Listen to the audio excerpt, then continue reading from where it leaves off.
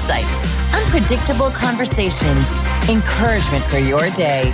It's the Patrick Madrid Show on Relevant Radio. Welcome back. Excuse me. Welcome back. And that phone number to dial to be on the air is 888-914-9149. Sponsored by Catholic Order of Foresters, 888-914-9149. So I chatted with a young lady in California before the break. We didn't have quite enough time for me to answer her question, or I really more respond to her point. She was talking about the Holy Father, Pope Francis, and his decisive turning away from the traditional Latin Mass. And among the points that she made, she said that in her experience, she had seen people say that the Mass is not valid unless it's celebrated in Latin. And I, of course, agreed with her that's not true. Jesus said the first Mass, and he didn't say it in Latin. He said it in Aramaic, probably with a heavy dose of Hebrew involved as well. But in any case, it wasn't the traditional Latin Mass. And so her way of looking at it was that the Holy Father is being prudent by moving in the direction of, in essence, for all intents and purposes, making the traditional Latin Mass as unavailable as possible in order to, and these are my words, not hers, but this is how I would restate what she said, in order to quell or tamp down this notion that the Mass is not valid unless it's celebrated in Latin. Now, I was just in the cusp of explaining what I thought about this, and then we ran out of time. So just quickly, number one, I pointed out that I too, I've been around a while, and I've met many people who love the traditional Latin Mass. I happen to be one of them. I love the traditional Latin Mass. Nancy and I, for what it's worth, just putting my cards on the table, we are registered parishioners and have been for many years at a parish in our diocese where there is no Latin Mass. It's a beautiful, very reverent, very traditional new rite of the Mass, celebrated by Dominican friars, and we love it there and we appreciate it, and that's where we go. Now, I had the opportunity as a child to serve at the traditional Latin Mass for several years running because I attended the Mission San Juan Capistrano Grammar School in Southern California. And Pope Paul VI had given an indult to pastors of parishes at that time, permitting them to continue using the traditional rites of the sacraments. If they were above a certain age, they were, you might say, dispensed from the requirement to change over to the new rite of the Mass. And it just so happens that the pastor of that parish, Monsignor Vincent Lloyd Russell, he was above the age, so that's what he did. And so all the sacraments of the parish were in the traditional rite. And the low Mass that I served as an altar boy every day before school was the traditional Latin Mass that would have been recognizable to anybody for the prior, let's say, 1,500 years, roughly. So I grew up with that daily. And on Sundays, my family went to the local parish in our diocese, and it was the happy, clappy new Mass. And I mean happy, clappy. Felt banners, guitars, very, very different from the traditional Mass that I served at during weekdays at the mission. So I say that not for any other reason than just to say, here's some context that I bring with me to this conversation. And so that was in the, what would that have been, late 60s, early 70s. And I grew up with what I regard to be a healthy reverence for both forms of the Mass. Personally, I think aesthetically, the precision of the prayers, the aesthetic beauty of the traditional Mass is superior. But that's a subjective way of looking at it. Other people who are not familiar with the traditional Mass, they don't find it interesting, or maybe they've never experienced it. But I've noticed that many people who do, and quite a few young people especially, they love it. They gravitate toward it.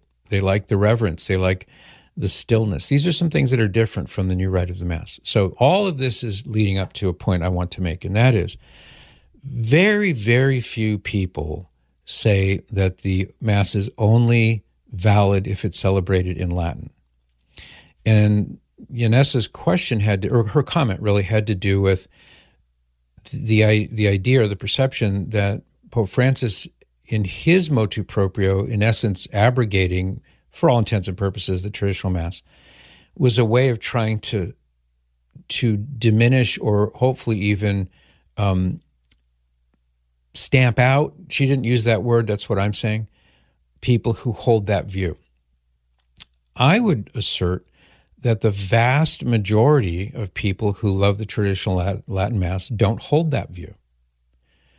They recognize the validity of the new Mass. They may even appreciate the new Mass, like I do. I mean, I'm an example of that. I don't hate Vatican II. I don't think most people who love the traditional Mass hate Vatican II. For that matter, very few of them nowadays anyway have ever read any of the documents of Vatican II.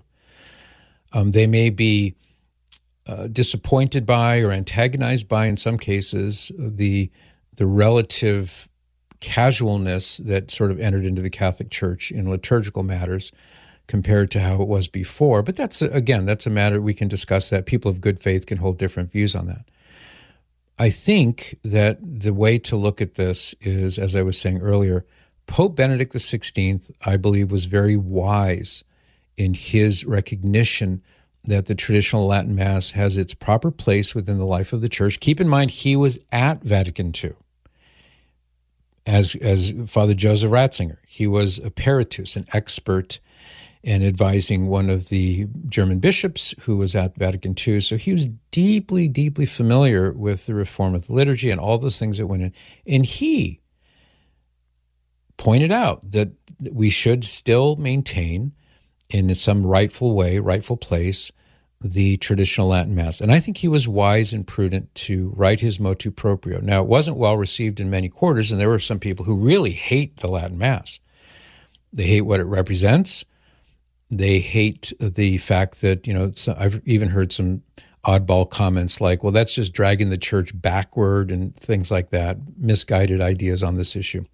Nonetheless, I think Pope Benedict was wise, and he had a great deal of foresight to see the future.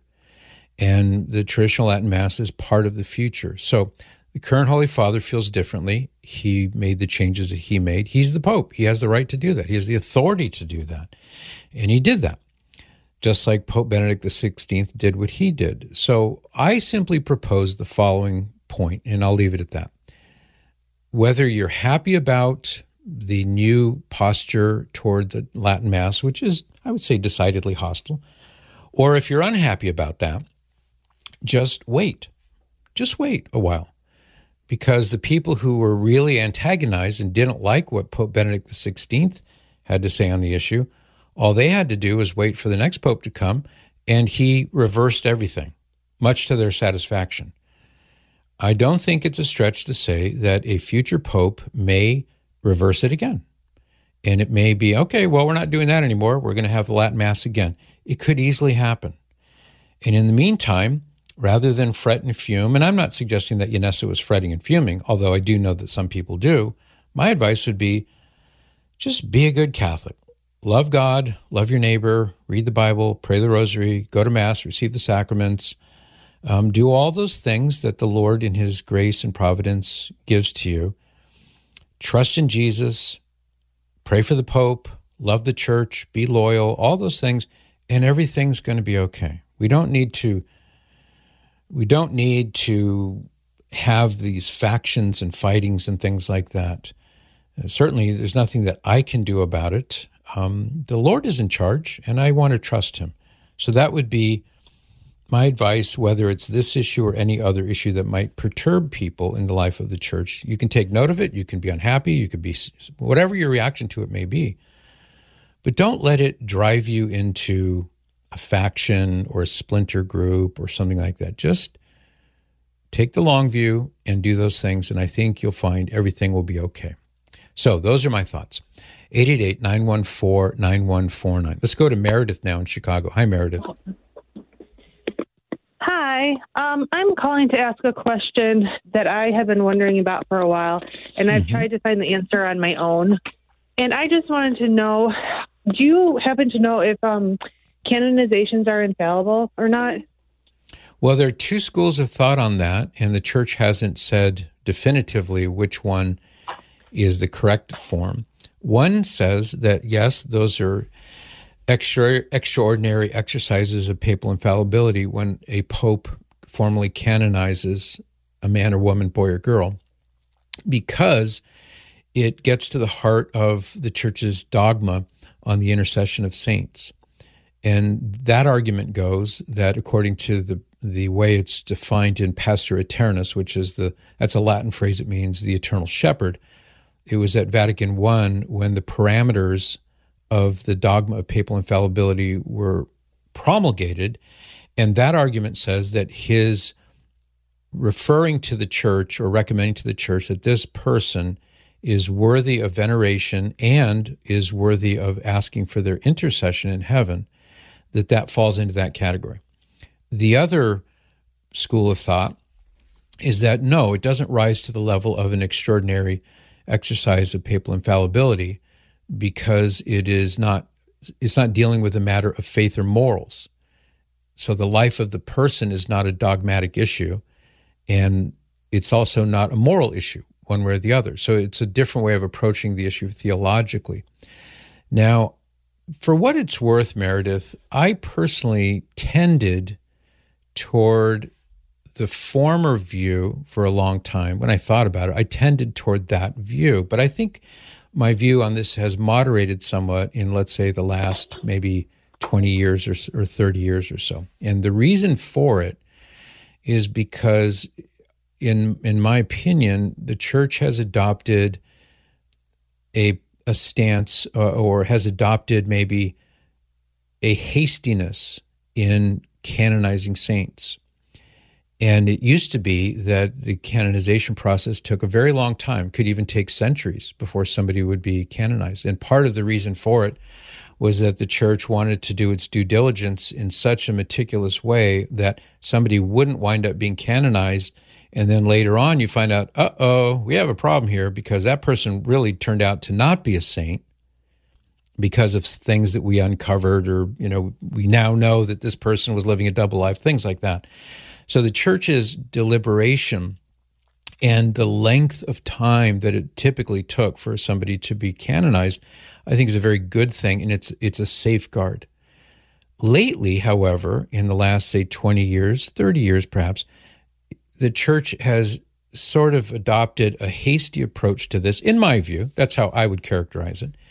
And it seems unduly hasty, and with that comes the potential danger that somebody might hastily be declared a saint, and then we find out afterward, we sure didn't know about that kind of thing. Now, that hasn't happened, but I'm concerned that it could happen.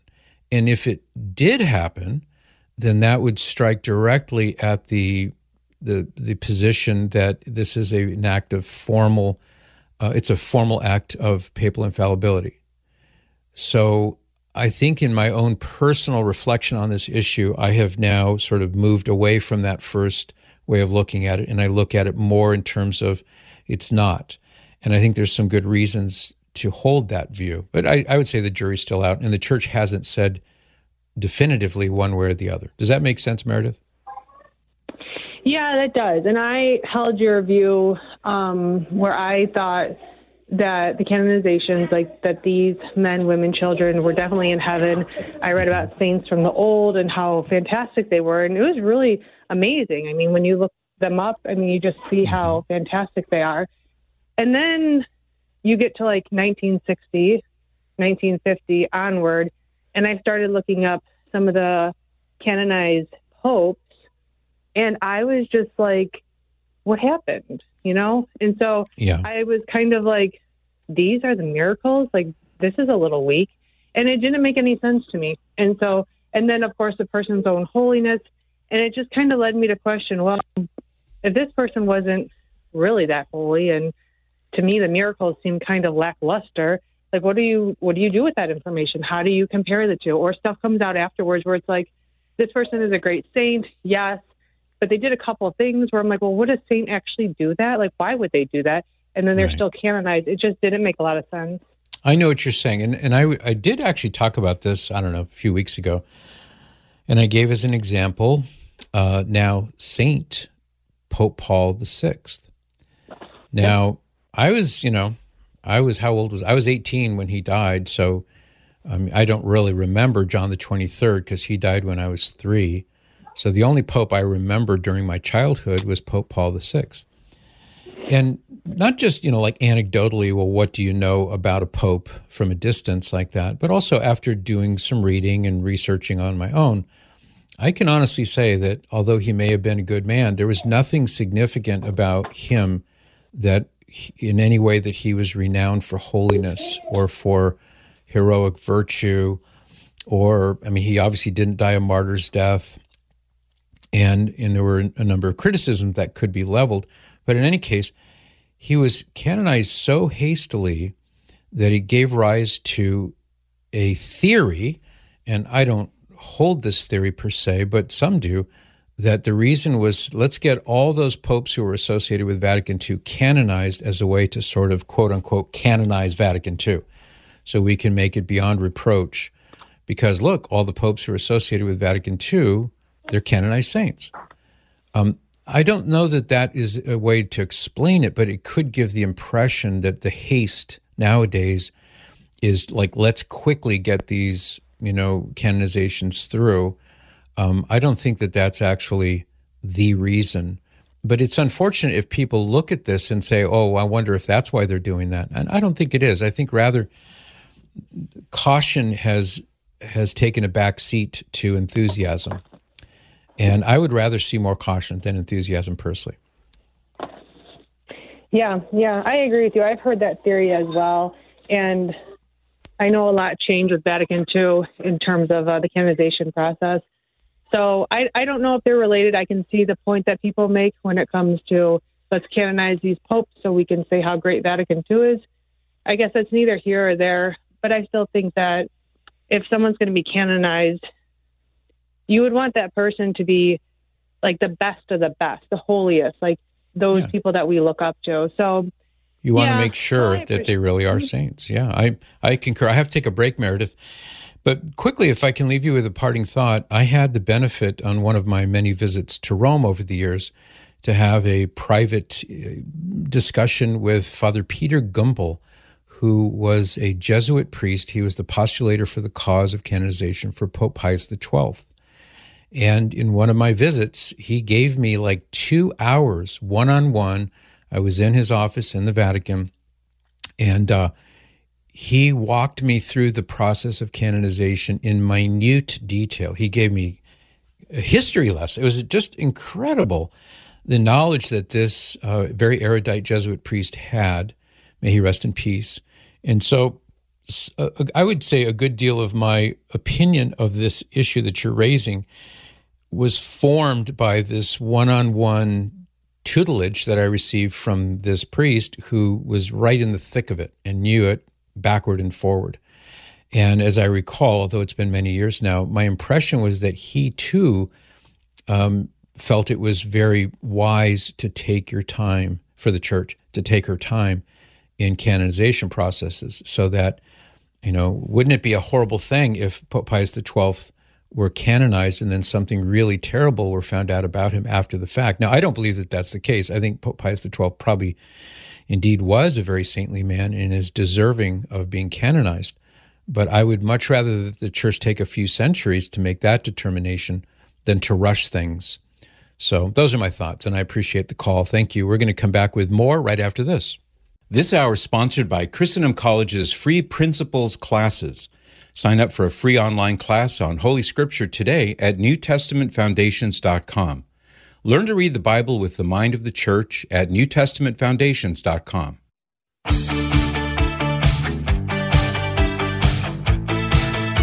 Welcome back to the Patrick Madrid Show on Relevant Radio. Have a question? Give Patrick a call. 888-914-9149. That's 888-914-9149. Patrick Madrid on Relevant Radio. Okay. We are back. This is the Patrick Madrid Show. Thanks for listening. Let's go to Denise in St. John, Indiana. Good morning, Denise. Hi, Patrick. I'm talking for a while, but I don't mean to sound like I'm arguing, but as far as Pope Paul VI goes, I was in Italy with my parents. My dad's first cousin was the head of St. Mary Major Basilica, and we got private, things and talked to him a whole bunch. And he told us that if the world only knew, because he was very, very close to this Pope, knew the suffering. Which Pope is that? The Pope we're talking about has been canonized. It's what, Pope Paul the Sixth? Pope Paul the Sixth. Okay. Yeah. So he knew Pope Paul the Sixth. Mm-hmm. Yes, and he just would tell us so many times how much he suffered. Now, I don't remember if it was physical, mental, I don't know what. But, sometimes I agree. I think, whoa, that was a fast canonization. I agree with that. But I just wanted to point out that from personal experience, in fact, in one private audience, my mom almost dropped her camera. He stopped and came up to our cousin and squeezed his hand, and my mother couldn't even take the picture because she couldn't believe she was that close to the Pope. So, there's a part of me that says I can understand him more than others, but I don't know the miracles that were associated with him, I'm sorry to say. But that I just wanted to get that out there, that according to my cousin, he suffered greatly during his whole pontificate. Yeah, I have no reason to argue with that. I don't know the precise details, Denise, but what I was referring to in my commentary is that he was not known for being a miracle worker, or he was not known as a man that had extraordinary sanctity about him in a way that, let's say, St. Padre Pio was known for things like that. I mean, to use him as an example. So who knows what is the truth inside somebody's heart and mind and private sufferings and things like that. I mean, I believe it goes without saying that the average person in the public would not know about those details. And it may well be that he had some great sanctity. All I was saying is that he wasn't known for that. It wasn't something that attached to him where everybody just sort of revered him for being a very saintly person, the way some saints have been. That was the point I was making. Right. And like I said, I just wanted to give a little input that, St. Pio obviously, Padre Pio obviously suffered, and people could see the blood and so on and so forth. But like I said, sometimes the suffering makes someone holy too. And again, I don't know any details on miracles or whatever, but I thought I'd share that. Yeah. No, I'm glad you did, and that's a good point. But it's true of everybody. I mean, I don't know what personal sufferings you've gone through, nor would you know what personal sufferings I've gone through. And that's, to me, the genius of the traditional process of canonization, is they take time to really sift through and to look to make sure that this was the case. And I'll give you just a brief example. There was a priest, his name was Father Marcial Maciel. He was the founder of a religious order called the Legionaries of Christ. He fooled Pope John Paul II. This guy led a double life. In the exterior, he was seen to be somebody who was very holy and very wise and sagacious. And even Pope John Paul II was fooled by this guy. And I mean, they had a lot of up close and personal interactions with each other. So there's an example of he was not the man he appeared to. And I'm not saying this in any way whatsoever about Pope Paul VI. There's no connection at all in what I'm saying here. I'm just using Maciel as an example of somebody who fooled a lot of people. And that's why I think, it's important for the church to be deliberative and take its sweet time to really go through and find out if this person who we think might have been a saint really was. That's all. That's what I'm proposing. And we'll see what happens. Not that anybody takes my advice on this issue, but that's my way of looking at it. I appreciate it, Denise. Thanks. How about Joe now in Birmingham, Alabama? Good morning, Joe. Good morning. How are you doing, Patrick? I'm okay today. Thank you. I have suffered from obsessive compulsive disorder since I was a young man. Okay. My first experience when I was 19 years old, they call it, I just recently found out it's called hit and run OCD. Okay. And I also have depression, and I was diagnosed with cancer in 2022, and I've been taking a medication for it. The medication stopped to work. The chemo oncology says going through radiation and chemo causes that problem. Okay. So I'm good now. Tested one drug, it didn't work too well. working on another one called Paxil. But I'm trying to find peace. It's always on my mind. The first one happened when I was 19. Recently, coming back from church from a Bible class, it was on Highway 98, raining, pouring down. The guy was walking and facing traffic. Sometimes you get the little ruts of the traffic. And those close encounters make me think I hit someone. So that's the obsession. Okay, so pause there for a second. You think, do I have this right? You think that you might have hit somebody while you were driving, but you don't know if you hit somebody?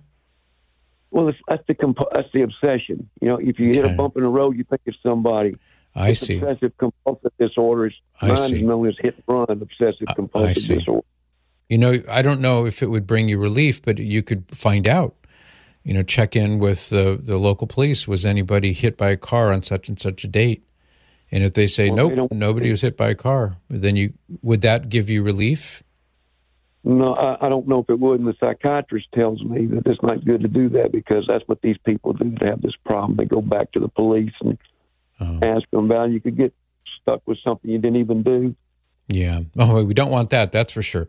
So I don't have any skills in that department, Joe, psychiatry, psychology, etc. But it sounds like you had a question for me, though. What was that? Well, that was the question. Is there anything I can do to get the relief from it? I see. Okay.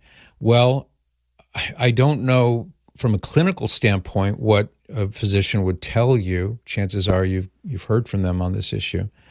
I would say follow your doctor's advice. Now, from an emotional standpoint, in the feelings of being tormented by these compulsions and things like that, that's what I meant. I don't have any knowledge or experience or credentials in that field, so I would refer you to those who do. So a qualified psychiatrist would be able to help with that. There may be some medicines available. I don't know.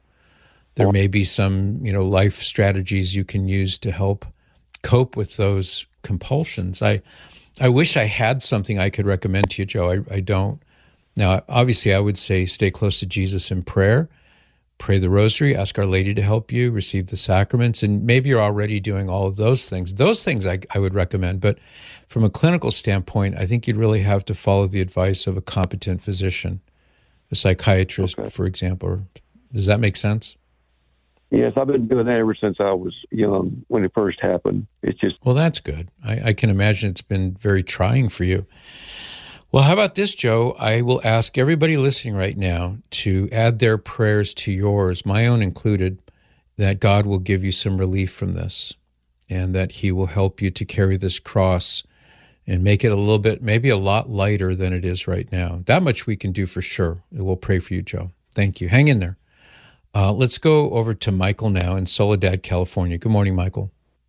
Oh, good morning, Patrick. It's an honor to talk to you. Well, thank you, sir. Patrick, I've been seeing a lot, like on this Facebook, their reels, they're showing people talking about they have a vision from God about the 3 days of darkness that's supposed to take place. Yes. And my question is if there is going to be that 3 days of darkness, they say you have to cover all. I mean, could you just be in one room and cover one window, or would you have to cover every window in your house? Then the second question I want to ask you is let's say you didn't do that, and they call them the Nephilim. Let's say they would come and take you and kill you, but as long as you believe in Jesus, if they kill you, would you still be able to go to heaven? Or if the Nephilim take you at that time, that means you're a sinner and you'll be dying and destined to hell. Okay, good question. So first thing to note is that these prophecies, these theories of 3 days of darkness they fall within the category known as private revelation. And so they're not obligatory. You don't have to pay attention to them if you don't want to. You don't have to believe in them if you don't want to. They carry no weight in themselves other than perhaps from somebody who said it. So somebody like St. Padre Pio, for example, or Blessed Anna Maria Taigi as another example. There have been some recognized saints who have talked about this. You're free to accept it. You're free to reject it. You're free to ignore it, what have you. The divine revelation in the Holy Bible, for example, and under the inspiration of the Holy Spirit in apostolic tradition, that much we are obliged to hold to. And there are things in the New Testament, in the Gospels, for example, where Jesus talks about there will be a time that will come when the sun will be blocked out and it will not give its light, and the moon will not give its light. So even in the New Testament, it has allusions to what we hear today known as the 3 days of darkness. So I'm proposing, number one, that this 3 days of darkness may very well correspond to what Jesus said in the Gospels about this time of darkness. So, practically speaking now, as you watch these videos and you go to the blogs and you read the books, and there's just a cottage industry of people making their money, earning their livings by keeping other people whipped into a frenzy about the 3 days of darkness, my advice would be to ignore that. And here's why. It may be true. It may be true. Certainly what Jesus said will eventually happen because he is truth itself, so he's not going to deceive us. And let's assume that this is going to happen in your lifetime. Watching those videos and reading the books and going through the blogs and all the speculation, it's not going to do you any good, spiritually speaking. If you know that there will be a time of great testing, then just be prepared, no matter when it may come, by loving God with all your heart, mind, and strength. Love your neighbor as yourself. This is kind of my mantra. Do what Jesus said. He says, why do you call me Lord, Lord, and you don't do what I command you? What does he command us to do?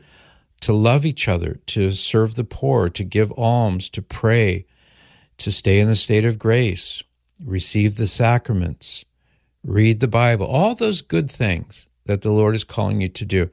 If you do those things and you're trusting in the Lord for your salvation and you love him and you're close to him and you're doing the things that you're supposed to be doing, it doesn't matter if the 3 days of darkness starts today at 3 in the afternoon, because you'll be ready. You'll be ready for it. But if you, and maybe not necessarily you personally, Michael, but I'll use the rhetorical you, if you're wasting time with these books and these videos and all the stuff that, may be in terms of content, may be accurate, but if you're getting bogged down in fearful and discouraged and obsessed about all this stuff, you won't be ready if the 3 days of darkness takes place this afternoon. You won't be ready for it because you will have been neglecting all those things that the Lord calls you to do in favor of this sort of sideshow of all this other stuff. If it's real, great. When it happens, and Jesus is in charge. And if it's his will that you are living when this happens, so be it. That's the way I look at this. Now, what about the Nephilim? The Nephilim are mentioned in the book of Genesis as the sons of God that mated with the daughters of men.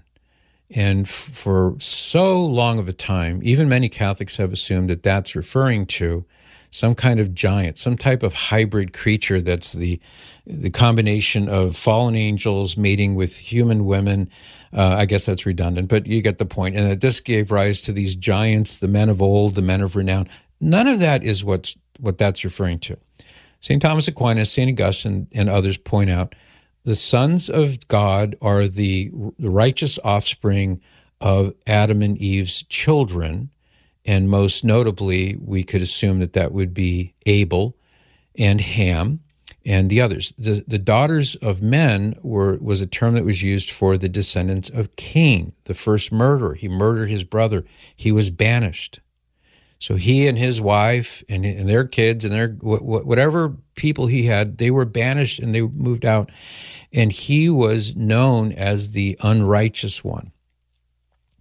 So that's what this is referring to. It's not some chimera of a demon mating with a woman producing some sort of exotic hybrid creature. That's not what it's referring to. So if you're hearing people tell you that the Nephilim are going to be wandering around neighborhoods and they say, hey, look, that guy's window is open or he doesn't have his blinds closed, let's grab that guy, I would just ignore that stuff.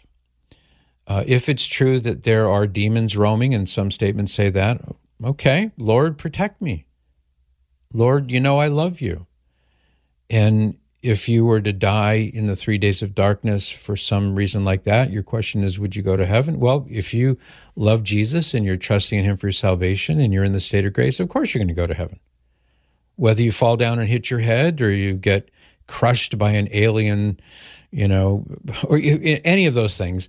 And the question of aliens is a whole other topic for discussion and polemics, but it doesn't matter whether you fall down and hit your head or you have a heart attack or you die in a tsunami or you whatever it may be, if you die in the state of grace, yes, you will go to heaven.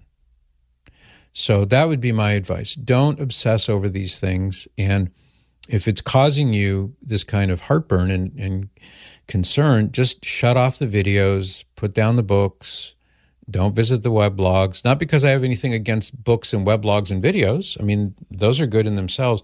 But for some people, this is very harmful to their spiritual life. So that's my advice. I have to take a break, though. Thank you, Michael. I'll be right back. Today, we'd like to thank Tammy, who's listening in Florida, for donating her 2016 BMW Z4. Cool. You can join thousands of other listeners in donating old vehicles, trucks, boats, and RVs by visiting relevantradio.com/car. That's relevantradio.com/car. Welcome back to the Patrick Madrid Show on Relevant Radio. Have a question? Give Patrick a call. 888-914-9149. That's 888-914-9149. Patrick Madrid on Relevant Radio. I promised you earlier today that we talk a little bit about the young woman who did a video on TikTok in which she said that her father abandoned her mother and her siblings and herself when she was 5 years old, walked away from the family in order to pursue a career as a breakdancer. And it was a very sad kind of thing, and I felt as though she was using a bit of humor to mask her pain. Well, the dad saw that, and so he produced his own video in which he responds to some of the things that she said, puts a different light on things. And then she responded with a follow-up video of her own. Now, this got a lot of traction. A lot of people saw it and had comments about it. And I would like to share with you the updates, and I'll do that tomorrow on this program.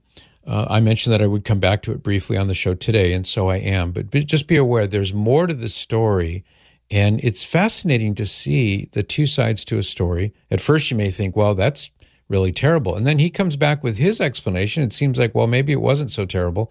And then she comes back with her explanation. You think, well, maybe it really was as terrible as she said it was. And you'll find out the whys and wherefores. The reason this is, I think, beneficial is because this is human experience. And you've been in it yourself, where somebody tells a story about you, and you say, well, that's not what happened, or that's not what I was saying or doing or thinking. And it can be difficult at times to know what exactly is going on. So there's a sort of a microcosm of human experience and misunderstanding that we'll analyze and learn from. And we'll do that tomorrow. You're going to hear from these videos the updates. Let's get back to the phones. Tim in Minneapolis, thank you for your patience and welcome. Hey, Patrick. Thanks for taking my call. How are you, sir? I am doing well, thank you. Happy to be of service. Thanks. So my question kind of sparked from a caller that called just a little bit ago about purgatory. Mm-hmm. And we recently had put my father in hospice. He's dying of cancer. And some of my friends have told me that when he does get his last rite, he has had the anointing of the sick, make sure to ask the priest for the apostolic pardon. Now, that apostolic pardon, from what I know, isn't given unless it's asked for. And then really, what does the church view that apostolic pardon? Do they avoid purgatory with that pardon, or what is that? Yeah, so the apostolic pardon is a plenary indulgence that's granted to the person who is dying in the form of a blessing from the priest who has been delegated that authority by his bishop. Now, as I understand it, just anecdotally anyway, from talking to some friends who are bishops and many priests, this is a matter of course that the bishops delegate this authority to give. They give it to their priests. So priests are, their default is going to be when they go to give anointing, that they would also impart the apostolic blessing. It may be in some places where the person would request it or the family might request it, but at least in many dioceses, it's part of the process. And the bishop tells the priest, you have the authority to give the apostolic blessing, so give it. So if maybe you're in that situation or a loved one is, and the priest does not seem to be giving it, you can ask him and he'll give it to you, or give it to the person. So that leads to the second question, does that mean that you would avoid purgatory? The answer is yes, because the apostolic pardon is this plenary indulgence which remits the entirety of any penance that may need to be performed in expiation for the effects of sin. Jesus pays the penalty for sin, of course, but the sins that are forgiven have after effects. We call them the temporal effects due to sin. So this is the application of the superabundant merits of Jesus Christ and the Blessed Virgin Mary and all the body of Christ in heaven, and applying those merits to that person entirely wipes out the need for any penance and ergo any time in purgatory. So yes, that person would go directly to heaven. Now, it's still wise to pray for the soul of the person, because in any given situation, we can't know with certitude that the person received that plenary indulgence. That's the goal of it. That's the idea behind it. But God, in his wisdom, may not apply it that way to any given person. So it doesn't mean that you shouldn't pray for Uncle Joe when Uncle Joe passes away. Do keep praying for him, even though he's received the apostolic pardon. You see what I mean? I do. And would it matter if the person isn't able to consciously know what's happening? It doesn't matter. Conscious awareness is not needed for this. Okay, that's great. I really appreciate you answering my question, Patrick. You're welcome, Tim. I hope it brings you some comfort and some encouragement. Let's go now to Anne in Las Vegas. Good morning, Anne. Good morning, Patrick. Thank you for taking my call. Happy to. I recently watched a video. I believe it was produced by Angel Studios, and it's very recent. It either came out late last year, even the beginning of this year. And it's called After Death, and it's about near-death experiences. And there's several people who talk about their experience on this show. Mm-hmm. Many of them with the happy, see heaven kind of experience. And then there were about 3, I believe, who saw a vision of hell, or at least a very scary vision that they knew that they wanted to avoid at all costs. Okay. And most of these situations, the experiences that people had were pretty similar. They all talked about the same sort of thing. The white light. They saw Jesus. They talked about the colors, the music, just how everything was just so perfect and so beyond anything we could ever imagine, and that it all felt even more real there, felt more like reality there than it does here on the earth, on earth. Mm-hmm. But there was something I didn't quite understand, and I'm sure we can only understand so much without having one of these experiences or dying ourselves, obviously. But only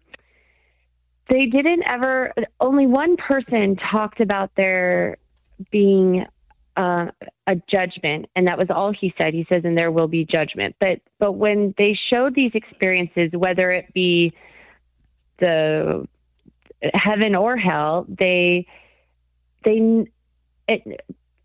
under my understanding, like pretty much once we die, we go straight to judgment. And these people didn't seem to have that sort of experience. They had more of they saw family members, they saw Jesus, they got to ask him questions. However, these people were all, they weren't going to die. They were going to come back to life, to earth. And so they weren't ready to go to either one of these. No, I understand, Dan. You don't have to explain it anymore. I understand what you're driving at.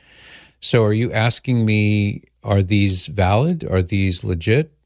And if so, how do they fit with what we know to be true? Is that what you're asking? I'm wondering why they're not given like a judgment right off, why they're shown that they're going to go to heaven when we're all under the assumption that we're going to be judged first. I guess I was curious as to why they weren't taken right to a judgment versus, you know what I mean? Mm-hmm. Yeah, I do. So the first answer that could explain that is that these aren't actual end-of-life experiences, that they are some kind of phenomenon out-of-body experiences.